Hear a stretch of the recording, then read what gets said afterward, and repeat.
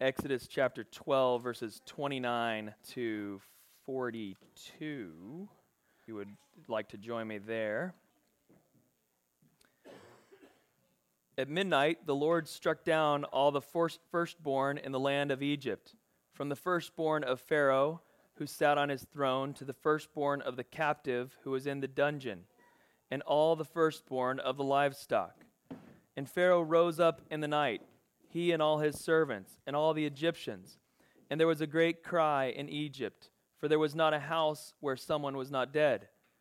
Then he summoned Moses and Aaron by night, and said, "Up, go out from among my people, both you and the people of Israel, and go, serve the Lord as you have said.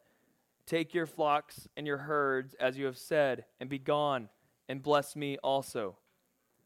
The Egyptians were urgent with the people to send them out of the land in haste, for they said, "We shall all be dead."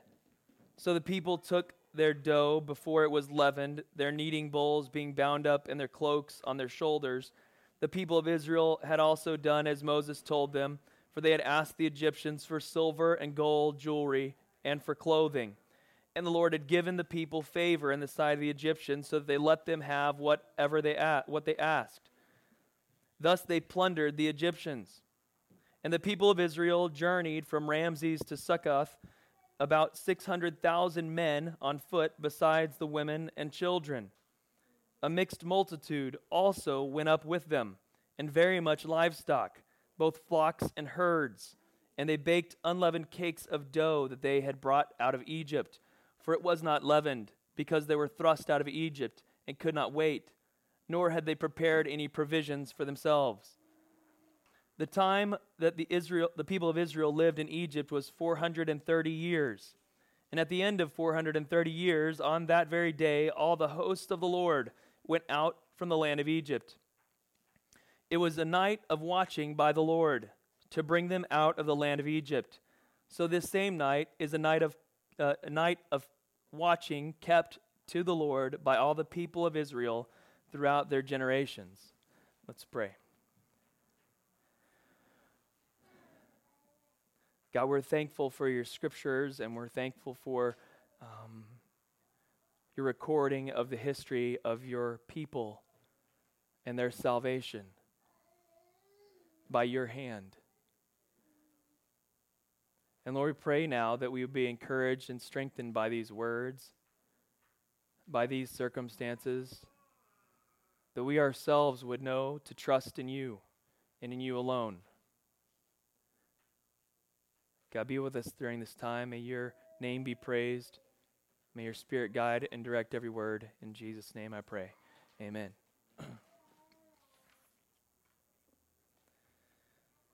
So we've been walking through Exodus, as you know, and last week we came to just a real uplifting time of reflection on the plagues of Egypt.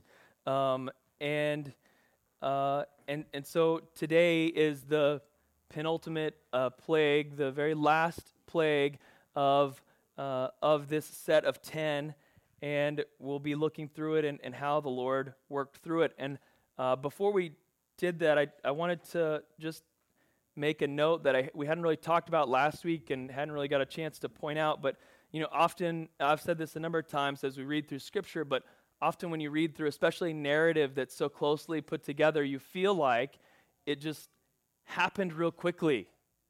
You could read the plagues in a day, and it sort of feels like, they just it's like boom, boom, boom, boom, boom, and all of them happened.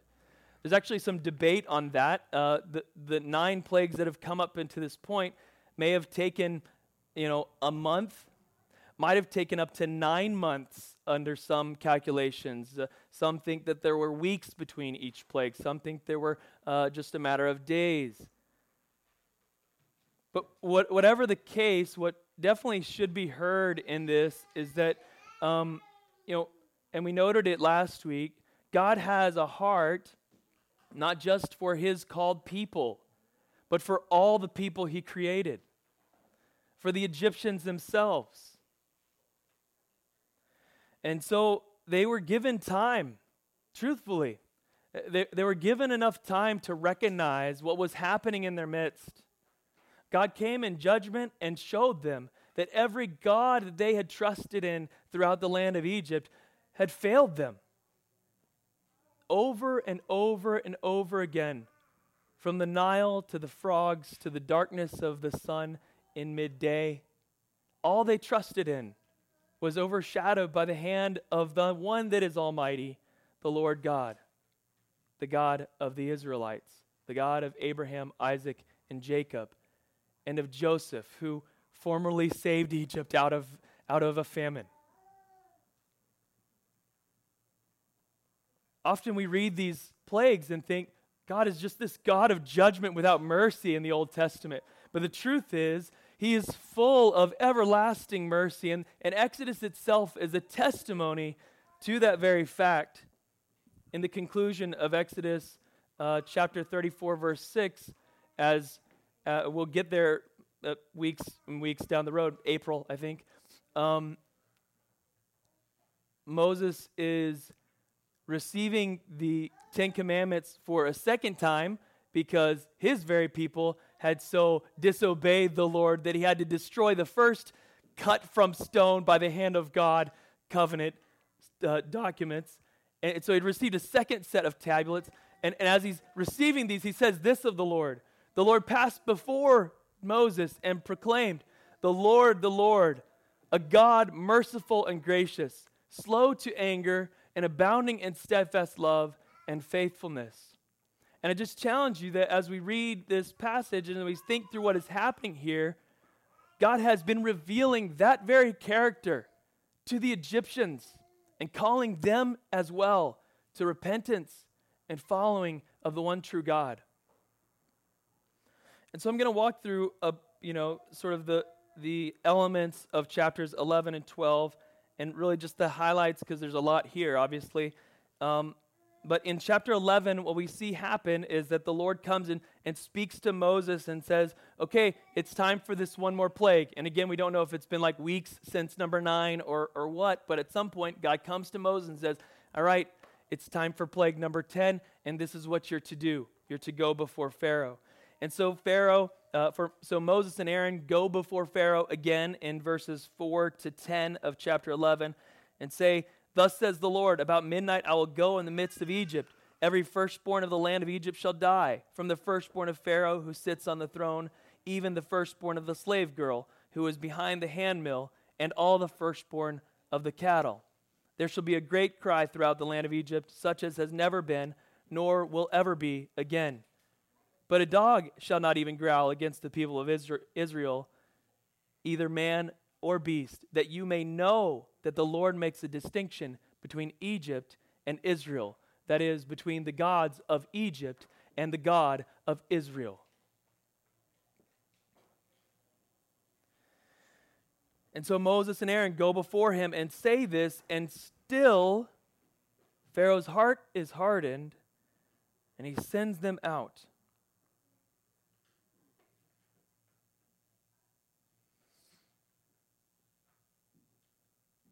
He says, get out, you and all the people who follow you.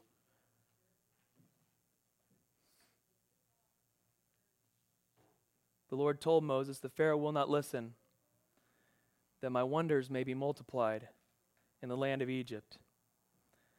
And Moses and Aaron did these things, and still Pharaoh's heart was hardened, and his people stood before the most awful plague they've ever seen.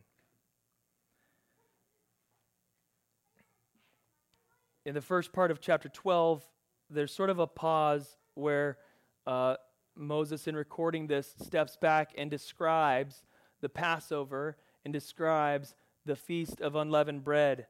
And in this description, he shows us the elements of the Passover, mainly that a lamb is to be chosen, a spotless lamb from the flock.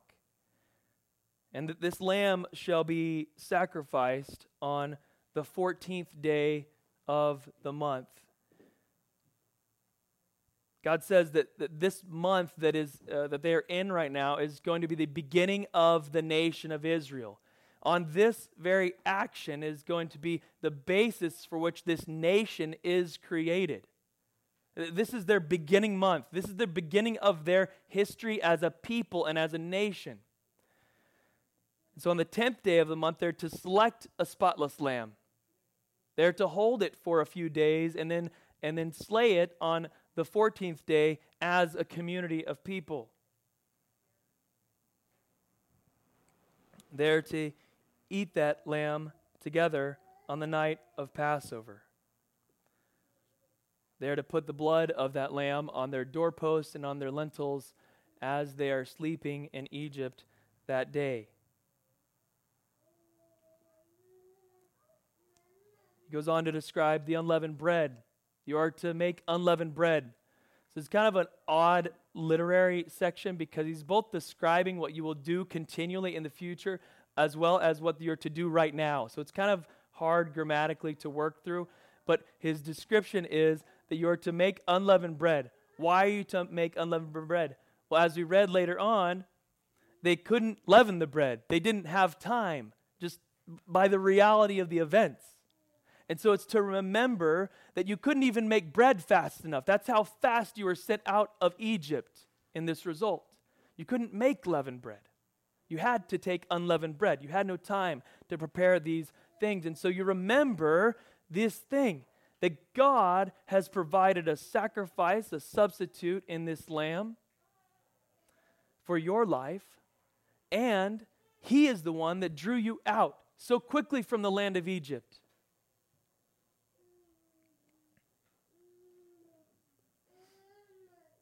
So Israel is instructed then to prepare the Passover.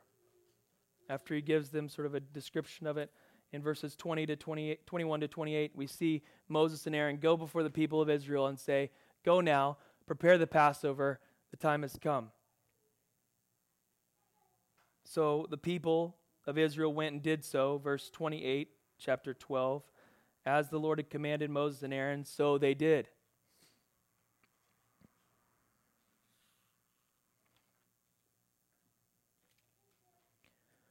As the people of Israel prepare their Passover, no doubt their neighbors and friends are watching them. We've seen that they've been watching them since the previous plagues. Everyone is actually wondering what the heck is happening with Israel. I think you remember, I've got it covered up. That's what I get for adding to the Bible, Mike. Jeez. In chapter 9, maybe the ninth plague. Here it is. I forgot to write this one down. Anyway, the people are in awe of Israel. They know that something different is happening. And so, would they take note, they should join the people of Israel. So they do as the Lord commanded and put the blood of the lambs on the lintels and doorposts. And at midnight that night, the Lord comes in the land and strikes down the firstborn of all the land of Egypt. The firstborn of the land is, it's significant even now. We hold significance to it, but in the ancient Near East, it was even more significant. We try and make sure we spread love equally these days, make sure we're not giving anybody too much love and too little love and all this. But back then, symbolically and even in their riches and in their giving of inheritance, the firstborn was symbolic of their fruitfulness and would receive double portion of anyone else in the family. And so it was a symbol of their ability to continue their line of their headship and continuation. And so the firstborn is not insignificant.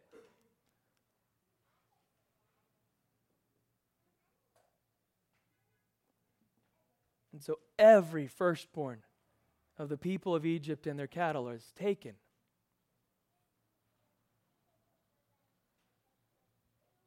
For every family who thought, my name will continue in this child. My name will continue in this people. God said, you have rejected the one name that matters, the God of heaven and the God of earth, for your own name. And so I'll take it that you might know.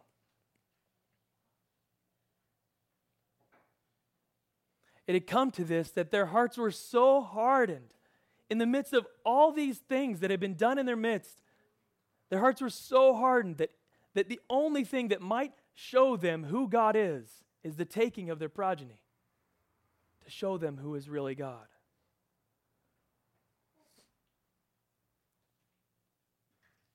And so the firstborn is taken of Egypt and even of the cattle. In the middle of that very night, verse 30, Pharaoh rose up in the night, and he called for Aaron and Moses at night and said, "Up and go out from among my people. You and the people of Israel, go and serve the Lord as you have said. Take your flocks and your herds as you have said, and be gone." And interesting, and bless me also.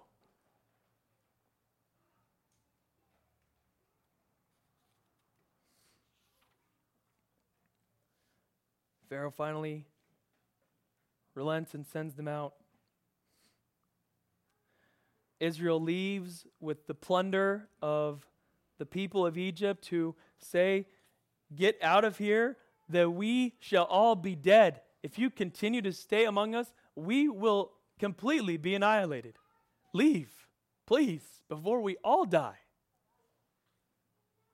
Imagine this people, once enslaved to this great nation, is now feared so much that they are run out of town with gold and silver and clothing from this very nation. They are sent out. 600,000 men plus women and children. We're looking at maybe 2 million, I would guess, or more.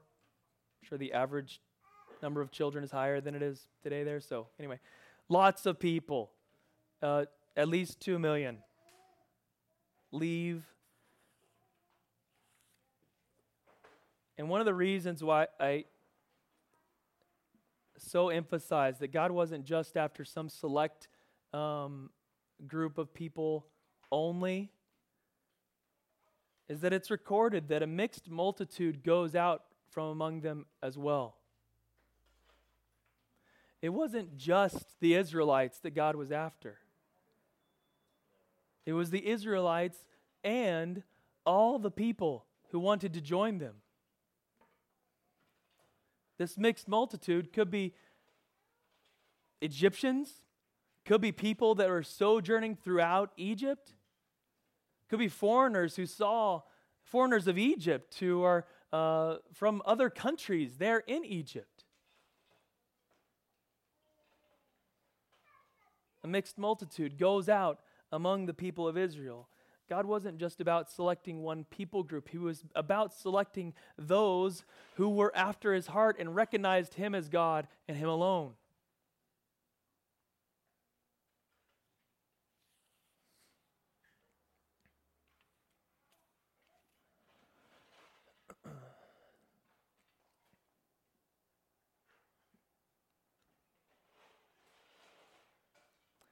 And so, after 430 years in Egypt, part of which was lived with favor, most of which was lived in slavery to the people of Egypt, Israel comes out as a nation, led by the Lord. And this night will be marked, and this week will be marked as the beginning of their nation for all time. And even today, the people of Israel celebrate this event as their founding.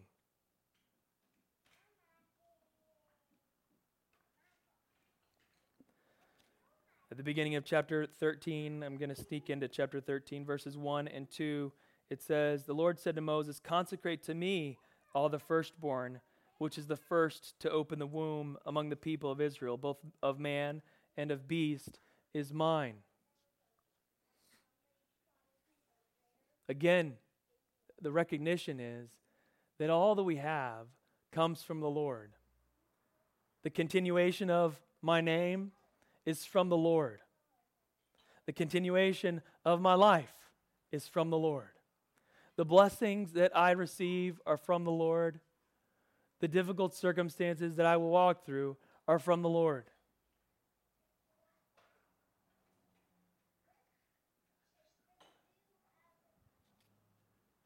particularly here, the consecration, the setting apart of the firstborn, is a recognition that the firstborn of Israel was saved by the blood of the Lamb. Were it not for the blood of the Lamb, the destroyer that came through that night would destroy them as well. It wasn't by anything that they did, right? I mean, there's no connection to the deeds of Israel with the blood of a lamb. There's no connection. Simply the fact that God said, do this, and know that it is by my hand alone that you are safe.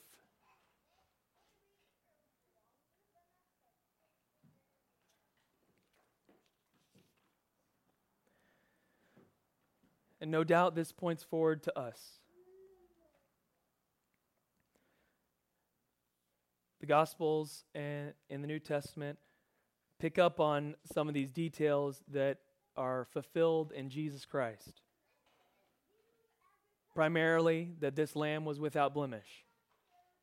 It could not be a defective lamb, could not be the runt of the flock, had to be the best and without blemish.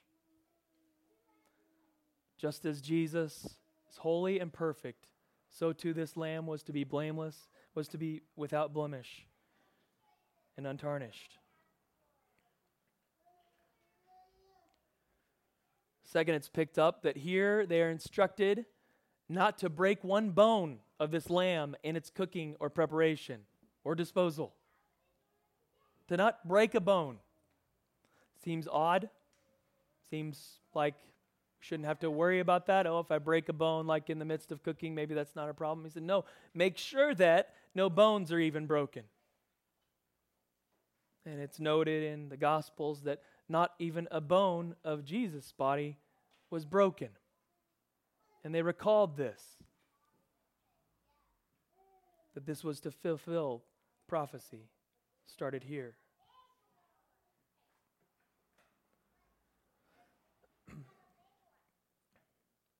And chiefly, he died in our place.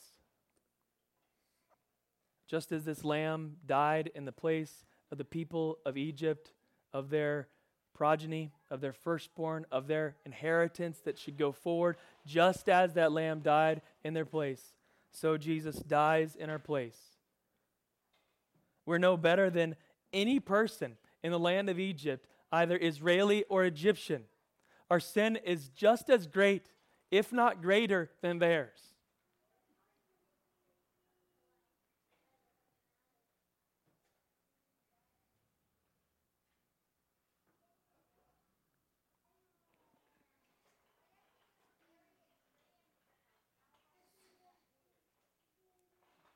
So the call to us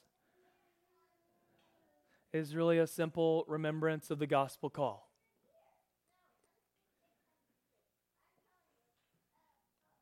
You guys know that I'm short on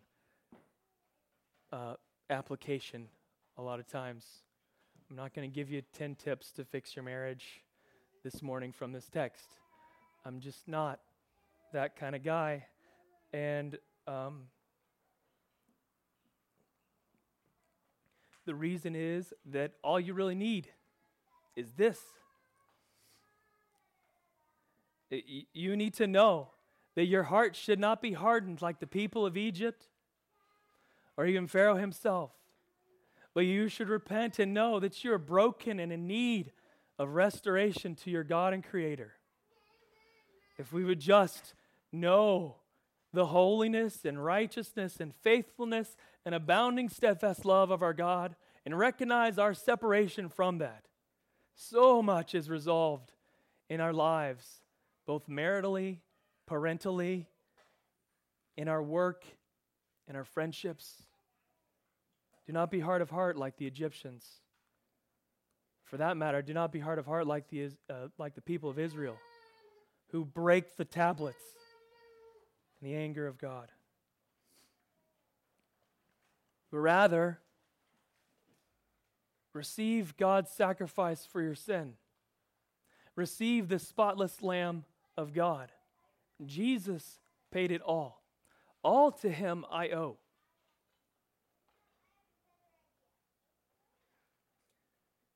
receive the Passover lamb.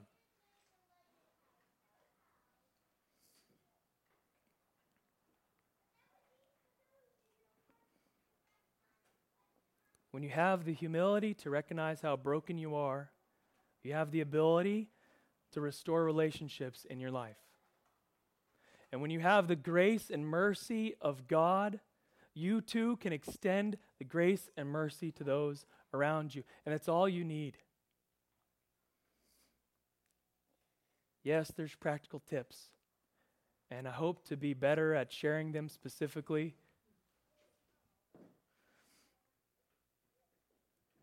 But it ultimately comes down to just that. You recognize your brokenness, and you recognize God's mercy in your life, and you extend that mercy to those around you as He has extended it so gracefully and mercifully to the entirety of the world and continues to do so today.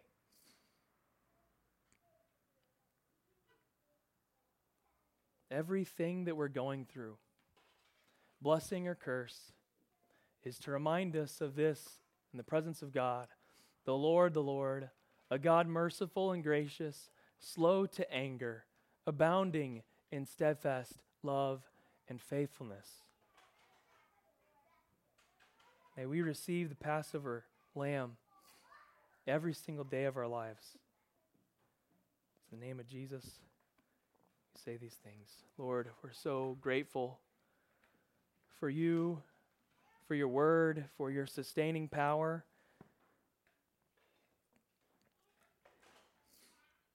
God, we're so grateful for your mercy, even this morning, to just remind us of the simplicity of this message, which is you died for us. That though we were your enemies, you gave your life for us. That from the creation of the world, you knew this would be the cost. You were not unaware, even in bringing this plague upon the people of Egypt, of the cost of the loss of your firstborn son. You felt it from eternity past, that the display of your glory will be seen most fit in the sacrifice of your Son on the cross for broken sinners.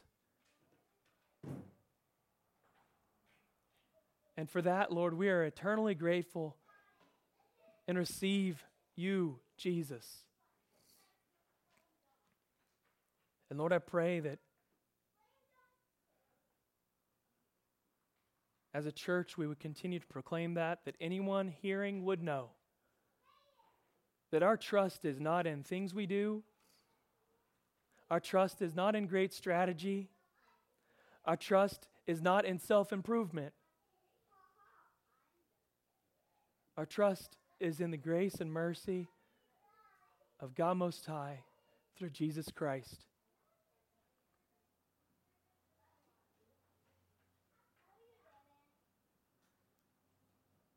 Lord, may we be a people that clings simply to your gospel and extends your mercy to those you place around us, that you may be exalted. In the name of Jesus we pray. Amen.